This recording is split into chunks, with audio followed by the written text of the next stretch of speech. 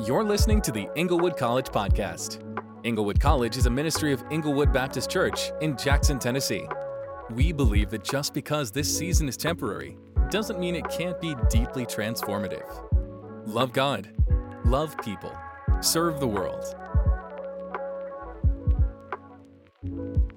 We have been working through the Shepherd Psalm, what you might have heard as the Shepherd Psalm, Psalm 23 for the last 4 out of the last 5 weeks. And tonight we come to verse 5 in the Psalm. So if you will, pay attention to the screen or to your Bible.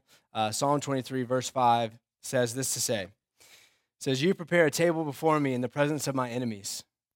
You anoint my head with oil, my cup overflows." Okay, I got to be honest with you.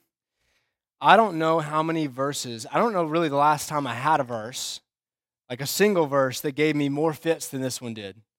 Like trying to study and understand. Sometimes, when you're reading the Bible yourself and you come across a verse, you're like, I don't really get exactly what's going on there. You just kind of like glaze over it. I do that too. But in a moment like this, where I know I'm going to have to teach a verse like this, I can't just say, well, I don't really understand what that's talking about, so I'm just going to move on. In this case, I had to deal with it. And here's what I mean.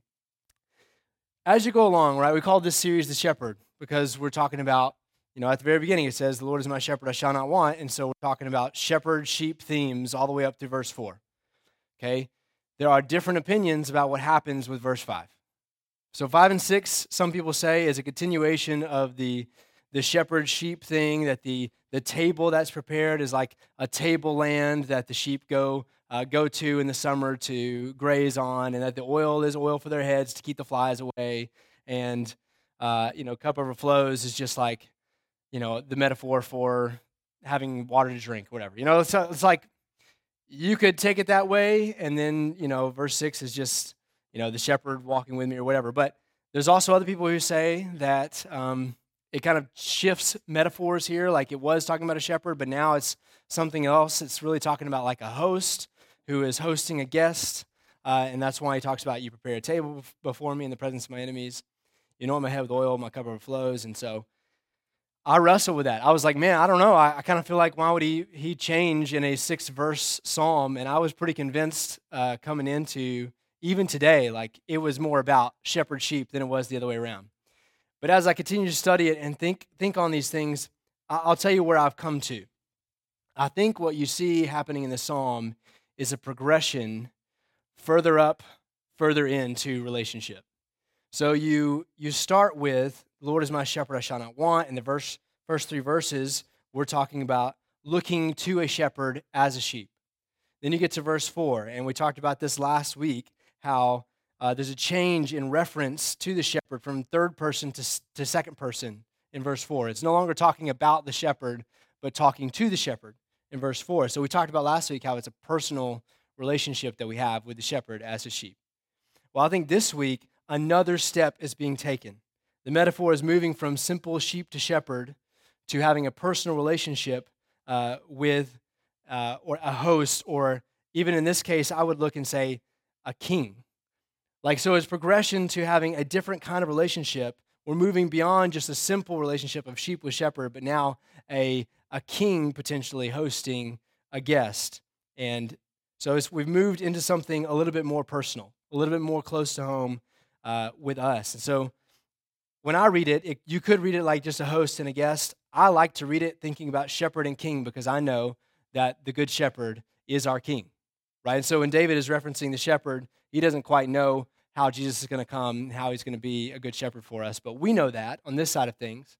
So when we look back and we see David talking about a good shepherd acting like a king and hosting at a table, we can go in our minds to, hey, this is a shepherd king, our shepherd king. And so when we look at what we're looking at tonight, that's kind of the reference point we're coming from. That the metaphor maybe has changed a little bit, and we're looking now at one who is our shepherd king hosting us, who is the sheep, but now in this case we're looking at us as a guest at his table, right? And so what we're going to talk about tonight, I want you to know that this is a personal relationship kind of thing. And it's only true, the things that we're going to say tonight are only true for those who know Jesus as their good shepherd. Okay, so Jesus has laid down his life for his sheep. He has raised to life again, And this good shepherd is the true king, and we are his if we belong to him. If we are in Christ, we are his. And I want to say it's one thing to believe that Jesus came and Jesus did things. He just died on the cross and even rose from the grave. It's one thing to say that I believe those things are true. It's another thing, I think, to say, hey, Jesus is alive, and not only is he alive, he is king, and he's king over my life. So there's distinct things. I think you can believe in God. I think you can believe in Jesus and him still not be the king of your life. And so there's a distinction here I want us to draw, that he's not just any shepherd. For those of us who belong to him, he's my shepherd. And he's not just anyone who's leading, he's leading me. I am willing to be led by him. He's the one who gives me the rest that I need. He's the one who restores me. He's the one in whom I find my every provision. Some of the things that we've talked about up to this point, we got to know that he is my shepherd, not just any shepherd. That he is my king, not just any king, right? Not just any Lord. And submit ourselves to that. And if we will, we say, this is my shepherd, and I submit to him as Lord over my life. I submit to him as Savior, the one that I needed to save me. Then a few things are going to be true for us. So these are going to be our points, the things that are true for us who belong to him. Here's one. Jesus welcomes us to his table. Jesus welcomes us to his table. David says, you prepare before me a table in the presence of my enemies. Y'all probably know how nice it is to be welcomed into somebody's house, and to be hosted, right? For them to prepare a meal for you. How nice it is to experience that. It's like a nice, genuine gesture, and it kind of like, it brings a relationship to a new place. Like if it's just somebody who's sort of, like invites you in, it's a different level of relationship, right? The fact that they invite you to the table. And when I read this, I think of that. I think of that picture of like being invited in to the table and having a meal prepared for me and be able to sit down to a meal that the Lord has prepared. And so when I read this, I see that, but I even see a step beyond that, because the way that it's worded and even the tense of the verb, so the tense of the verb for prepare, when you look at these things, it's like there's an ongoing preparation. There's an ongoing preparation that's been in the works for a while and is now still being laid out continuously for us, like an ongoing provision from God.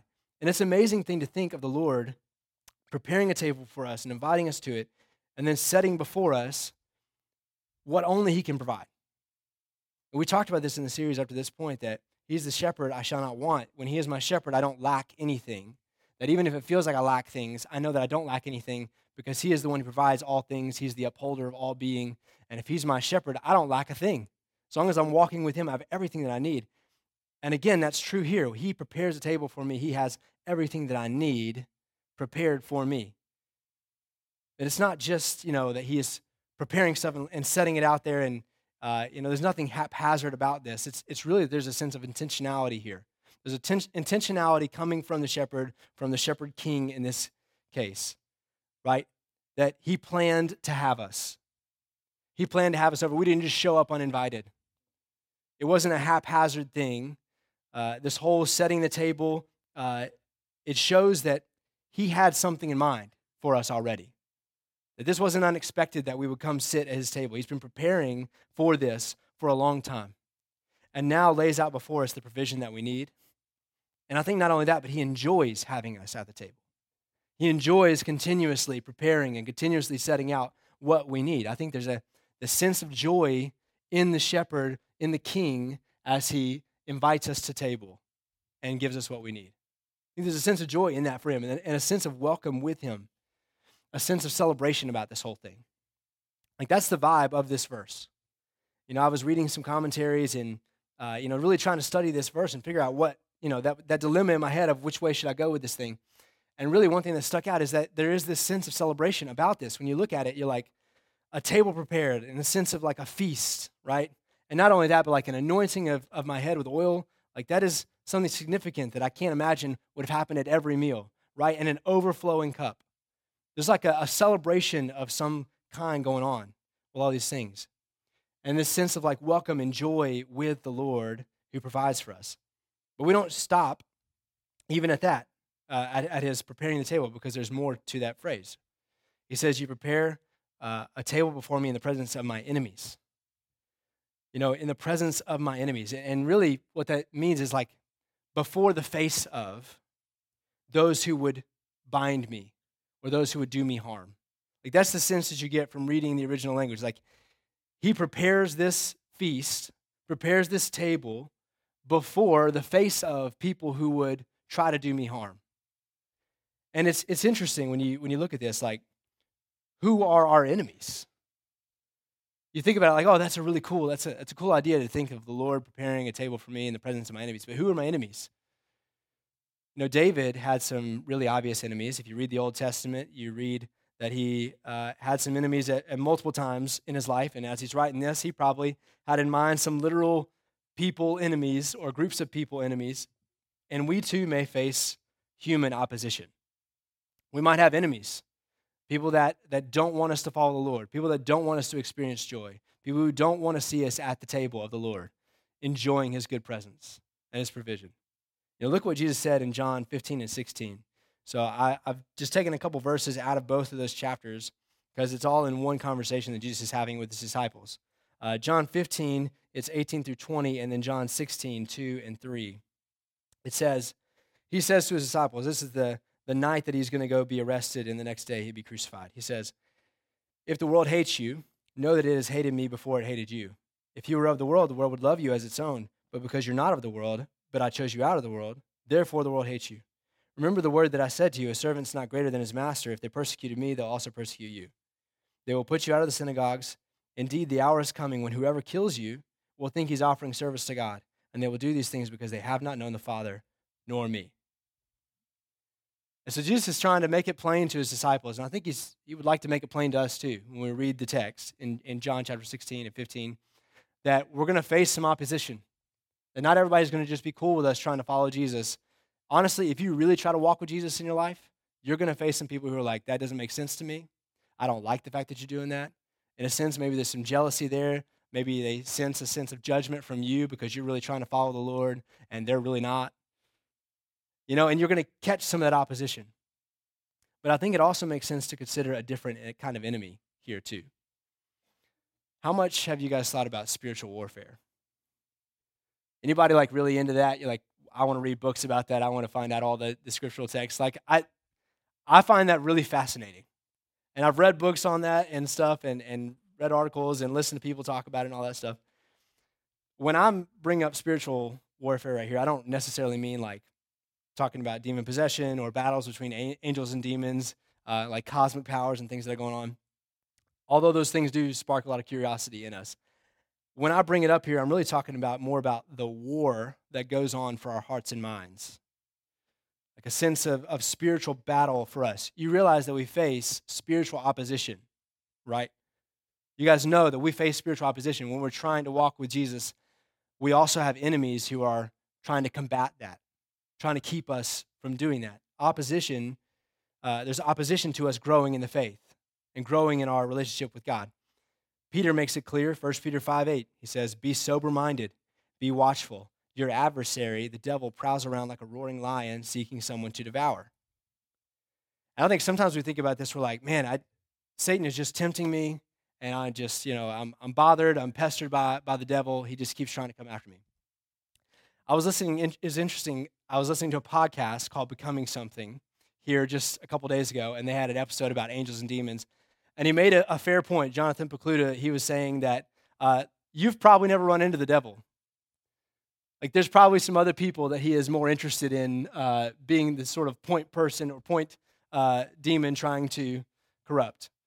But you think about it, when you read Scripture, and of course it's all in like veiled language. We don't quite understand exactly how things went down, but you look in like a place like Revelation 12, we see that like a third of the angels fell with Satan. And you think about, I don't know how many angels there are, but 2/3 of them are still serving the Lord and being faithful, and a third are serving Satan, right? And that is who we're up against. We have a real opposition, a real enemy in a spiritual realm that we can't see. And that may seem like a really weird thing to think about. And it kind of is. It's kind of a weird thing to consider that's what we're up against. And yet, the scriptures speak to this being a reality. And it seems to be that their desire is to work against us as God's chosen creatures. That I really believe that the demons hate us for having been made in the image of God. They hate us because they know that God loves us so much. And they want us to stand against God, to rebel against God as they have, right? And they aim to influence the culture around us. They aim to speak lies to us through the culture. They aim to speak lies to us through even our sinful nature desires. And they want to distract us from becoming who God wants us to be. They want to distract us from the relationship that God wants us to have with him. In every way, they want to pull us back. And that might make us fearful, but it doesn't have to. Why does it not have to make us fearful that this is a reality that we're up against? Because we have a table prepared for us by a loving shepherd king who knows all about our enemies. And he's already defeated them. He's already overcome the one who had the power of death and held that over our heads. Because he faced death on our behalf and he's risen from it. And they know about him. And now he prepares a table before us, before their faces. And they have to look on and see that. I know for a fact that these enemies know their time is short. Because the scriptures say so. They know their time is short. They witnessed Jesus' death and resurrection. They know what he's done, and they know what's to come. And their whole agenda then, in a real sense, is just, I just want to pull away as many people as possible between now and then. But in a real sense, they have no power over us who are in Christ. They have no power over us who are in Christ. In a real sense, they can only watch as we sit at the table with the King. They stand to the side, and it's before their faces that we sit with the Lord, our shepherd king, and enjoy his good provision and enjoy his presence. And I don't know what kind of temptation you face. I don't know how defeated you feel in that temptation. But if you're in Christ, you've been welcomed to the table where God is and where God can and does supply everything that you really need. And these enemies, they cannot keep you from finding all that you need at the table with the Lord. They can't. They have no power over you. Their only tactic is to try to convince you that God actually isn't providing what's best for you. It's their age-old plan. Satan in the garden, right? God's holding something back from you. That's the only thing they've got. To say, hey, look what the Lord's providing for you. I don't think it's enough. I think he's holding something back from you. They want to pull you away from the table and say, hey, God is not providing something for you. There's something else that you can get over here. When in reality, everything that we really need is right there with the Lord. But man, they're going to spit these lies to us all day. And we can't believe the lie. Don't give in and believe the lie, because you belong at the table of the King if you are in Christ. And you will forever be in the household of the King, Jesus, and richly provided for forever. And you see what follows this next couple verses after that, 1 Peter 5:8. So we read 1 Peter 5:8 where it says, be sober-minded, be watchful. Your adversary, the devil, prowls around like a roaring lion, seeking someone to devour. Well, the next verses say, resist him, firm in your faith, knowing that the same kinds of suffering are being experienced by your brotherhood throughout the world. And after you've suffered a little while, the God of all grace, who has called you to his eternal glory in Christ, will himself restore, confirm, strengthen, and establish you. To him be the dominion forever and ever. Amen. He says, look, it may feel like suffering for a little while in this resistance. But he wouldn't say resist him if we couldn't. By the Holy Spirit that is at work within us, we can resist these temptations. We can resist giving in and believing the lie that God is holding something back from us. And here's the thing. You're going to experience some sense of lack in this life. You're going to feel that little tension in your soul of like, I know there's some things that I want. I don't feel like those things are really being met by the Lord right now. And so the lies of the devil and the lies of his demons are going to sound really appealing, sound like the truth. But I promise you, if there's anything that the Lord is not giving you that you feel like you need or that you feel like you really want, if there's anything that it seems like he's holding back from you, I promise you it's because he knows exactly what you need and what you don't. And in everything that he is giving and in everything that he is holding back, maybe that you want in this life, his aim is to get you to where he is forever. Because where he is forever, every single desire that you've ever had at its core will be fulfilled with him for all those days. So this life, as we're suffering for a little while and resisting the devil, We're doing that alongside other brothers and sisters around the world. We're not in this alone. We're all doing this together. And if we will resist him, even when we feel that sense of lack, even when the lies sound really appealing and sound really true, if we'll resist that, then in a real sense, we're going to be with him forever and experience all of our desires fulfilled forever. In a very real sense, he is preparing a table right now for a feast that will take place after Jesus returns, and we have that to look forward to. So whether you are up against any human opposition right now, or if it's only the unseen enemies that are combating you at this moment, no matter the case, just know the table is set for you. The shepherd welcomes you in to sit down and receive what you need in him. There's a second point I want us to see, that if we are in Christ, Jesus bestows honor upon us. Jesus bestows honor upon us. I want to be really clear, and I want to let you know, in case you didn't know this already, we don't deserve any honor or glory from the Lord. We don't deserve any honor or glory really necessarily from fellow people. Like, we don't deserve these things. We haven't earned it. It's his glory and his honor. He is the one who deserves all these things. That's why we sing praises to him. We honor and glorify him with our lives because he is the one who is worthy of those things. He's the only one who's worthy of honor. And yet it says here that Yahweh, this Lord that David is talking about, who prepares this table for me, has anointed my head with oil. That may not sound like a whole lot to you, but in the ancient Near East, they used oil for all kinds of things. All kinds of different things, some healing, some crazy uses or whatever, but one of those things that they use to use oil for would be a way of distinguishing someone or setting them apart. And in particular, in the Old Testament, they were set apart for the Lord's purposes. So something anointed with oil would be kind of distinguished or set apart as in service to the Lord. So a king would be anointed with oil before the Lord. Priests and certain parts of the temple in Exodus were anointed with oil to be used for the Lord. And Jesus was recognized on a couple of occasions when he stepped into people's homes. He was recognized with oil, like because he was a distinguished guest in the household.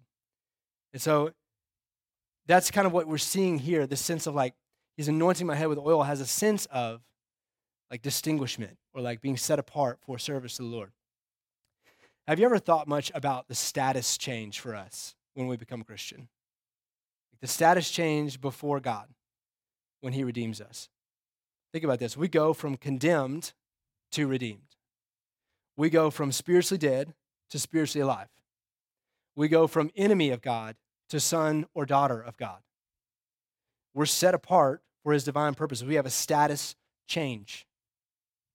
And not only that, you see that in the New Testament, Jesus is called Messiah. So he's called Messiah, which means anointed one. It comes from the Hebrew word most often used for anointing.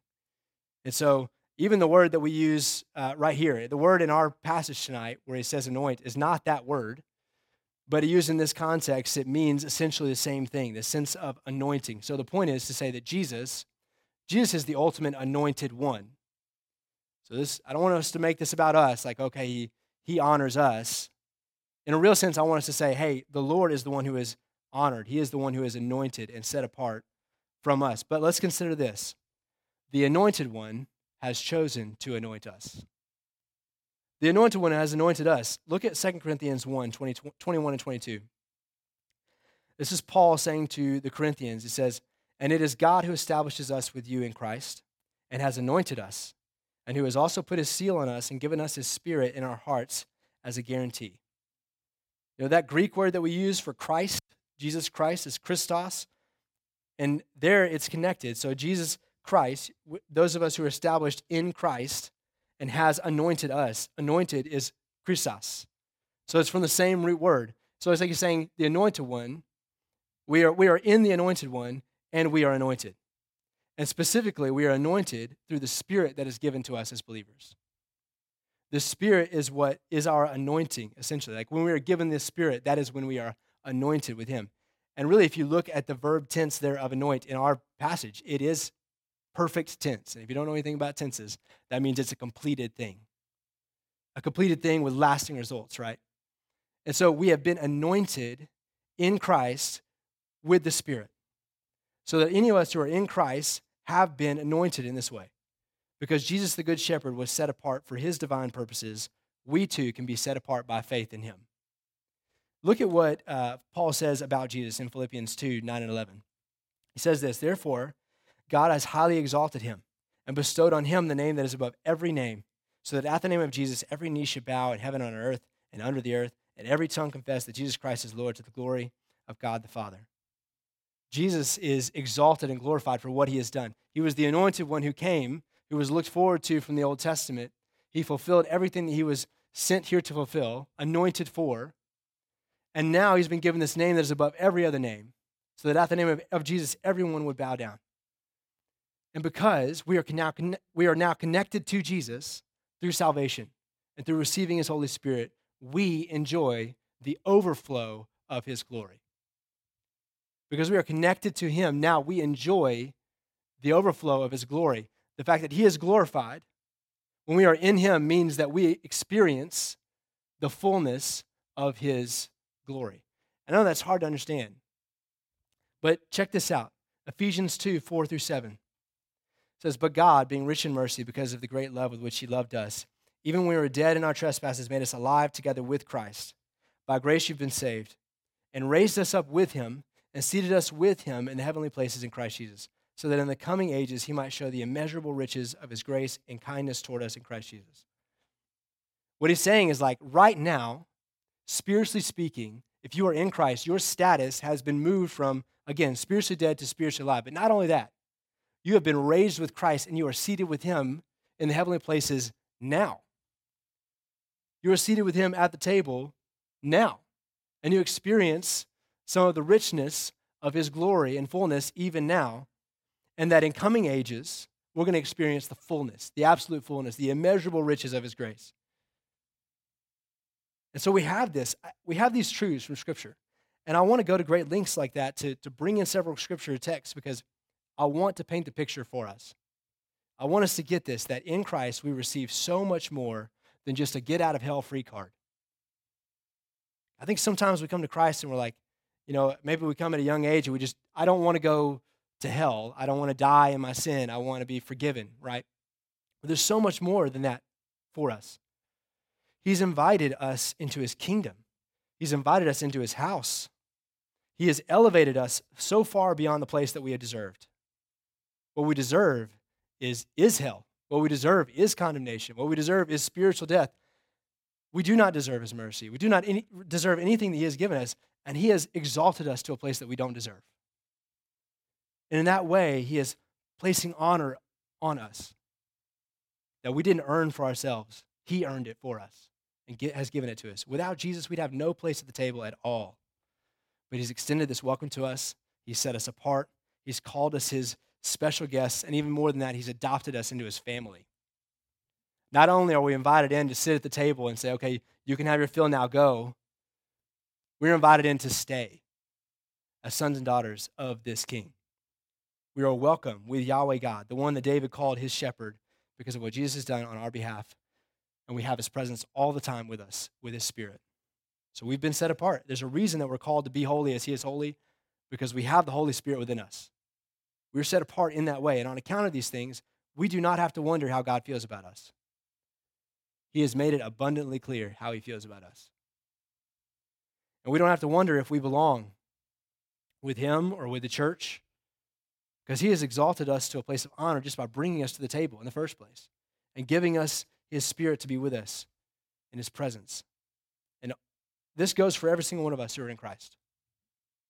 None of us distinguished from one another, but all of us having been elevated to a place that we didn't deserve. Not only that, here's the third thing. In Christ, our cup never runs dry. The psalmist says, my cup overflows. My cup overflows. And the picture we get here is the abundance of provision at this table with the shepherd king. It's more than enough. It's overflowing. And we get this sense of like, I could drink from this cup over and over again and never see the bottom. But what does that mean? What does that mean for us? Like, is that just a spiritual thing? right? And we look at this and we say, our experience would tell us that it can't mean that we always just have an abundance of material things. We know that that's not the case. We don't always have an abundance. We're not overflowing with material things. Our food and drink eventually run out. Our money eventually runs out, right? And everything we own wears out. And we also know that it can't mean, just energy or like good vibes or whatever, because we have all experienced ups and downs. Like we know there's ebbs and flows. We physically know that. Our relationships have ups and downs. Our attitudes, our mental energy, man, we don't always have it, right? So it can't mean that all those things are what is overflowing. What is it that we always have that's always overflowing and never running out? What is it that we never see the bottom of that would lead us to say that with the psalmist, my cup overflows? And here's the Sunday school answer for you. The answer is Jesus. It's not all these other things, maybe that we wish God would just make overflow and abundance in our life. The thing that we really need is overflowing, and that is Jesus. Jesus for us. If I find in him all that I need one time, and we all have who have come to salvation in him, we have found everything that we needed in him for salvation. If I have found that one time, then I know that I have that in him every time I return to him. Every time that I come to him, I can trust that I still find him to be enough. And not only enough, but more than enough. Overflowing even what I need from him. Because who he was when he saved us is the same as he is today. Hebrews 13:8, I don't have it on the screen, but it's real simple. It says, Jesus Christ is the same yesterday, today, and forever. And that's true. And honestly, if you think about this whole verse. This whole verse is shouting to us Jesus. Who sets the table? Jesus. Who invites us to the table? Jesus. Who provides what we need when we need it? Jesus. Who has thwarted the plans of our enemies by bringing us into his presence and having them have to watch us sit at the table? Jesus. Who anoints our heads with oil to set us apart? Jesus. What is the anointing we receive? The Spirit of Jesus. Whose glory do we benefit from that brings worth and honor to us who receive him? Jesus. It makes sense that Jesus would be what overflows for us. And that's what we really need. If we knew what we needed, we would know that what we really need is for Jesus to be what is overflowing for us. So that we can come to Jesus over and over again with our failures and never find the bottom of his grace. So that we can come to Jesus over and over again with our struggles and never find the end of his patience. We can come to Jesus over and over again with our needs and never find the end of his supply. We can come to Jesus in our hurts and our joys and the ups and downs and the wants and the plenty. And I'm telling you that you never reach the end of contentment that he can bring to you, no matter what the circumstances are. You never reach the end. There is no bottom. You'll never reach the end of his love or his mercy or his gentleness or his welcome. He is the cup that overflows. So if you do not know this Jesus, I don't know what you'd be waiting for. I don't know what lies you may have believed about him. But I'm telling you, Jesus stands ready to save. The invitation to the table is ready right now. For all who call upon the name of the Lord shall be saved. You believe in your heart that God raised him from the dead. Right? You believe that Jesus is everything that he said he is, that he did everything he said he did, and believe that he is reigning right now as Lord and Savior, and you call on him to be your Lord and Savior, you can be saved. And if you do know Jesus right now, I'd ask you, what are you striving for? What is it that you still feel like you need or still feel like you want? Why is it that you continue to believe lies of our enemies? Because he has proven his love for you already. He's already called you up out of darkness into marvelous light. That's what Peter says. 1 Peter chapter 2, called you out of darkness into his marvelous light. He's already done this for you. He's set you apart as his own. He's fought your battles for you. He's already won. Despite that sense of ongoing battle that you feel, he's already won the battle. It's already decisively taken care of for you. The enemies that come against you can really only look on as you sit at the table with the Lord in his presence. So what are you striving for? Like, sit with him right now. Enjoy his good provision through his word that we're talking about right now. Enjoy his good provision and the good gifts that he's given you, knowing that he is providing everything that you actually need day to day. I hope that you see that right now he's revealing to you that he is an overflowing cup, that he's more than enough for you. Just enjoy for the moment the fact that in Christ you have victory and you have freedom and you have hope, you have love, and that it's overflowing and it never ends. and receive this, that he has given us his word so that in it we might be certain of what he has done and continues to do for us. That he has prepared the table and that he continues to prepare the table. And that there is a table that is to come that we can't wait to get there too. So be certain that through Jesus you can say to the Lord what the psalmist says. You prepare a table before me in the presence of my enemies. You anoint my head with oil, my cup overflows.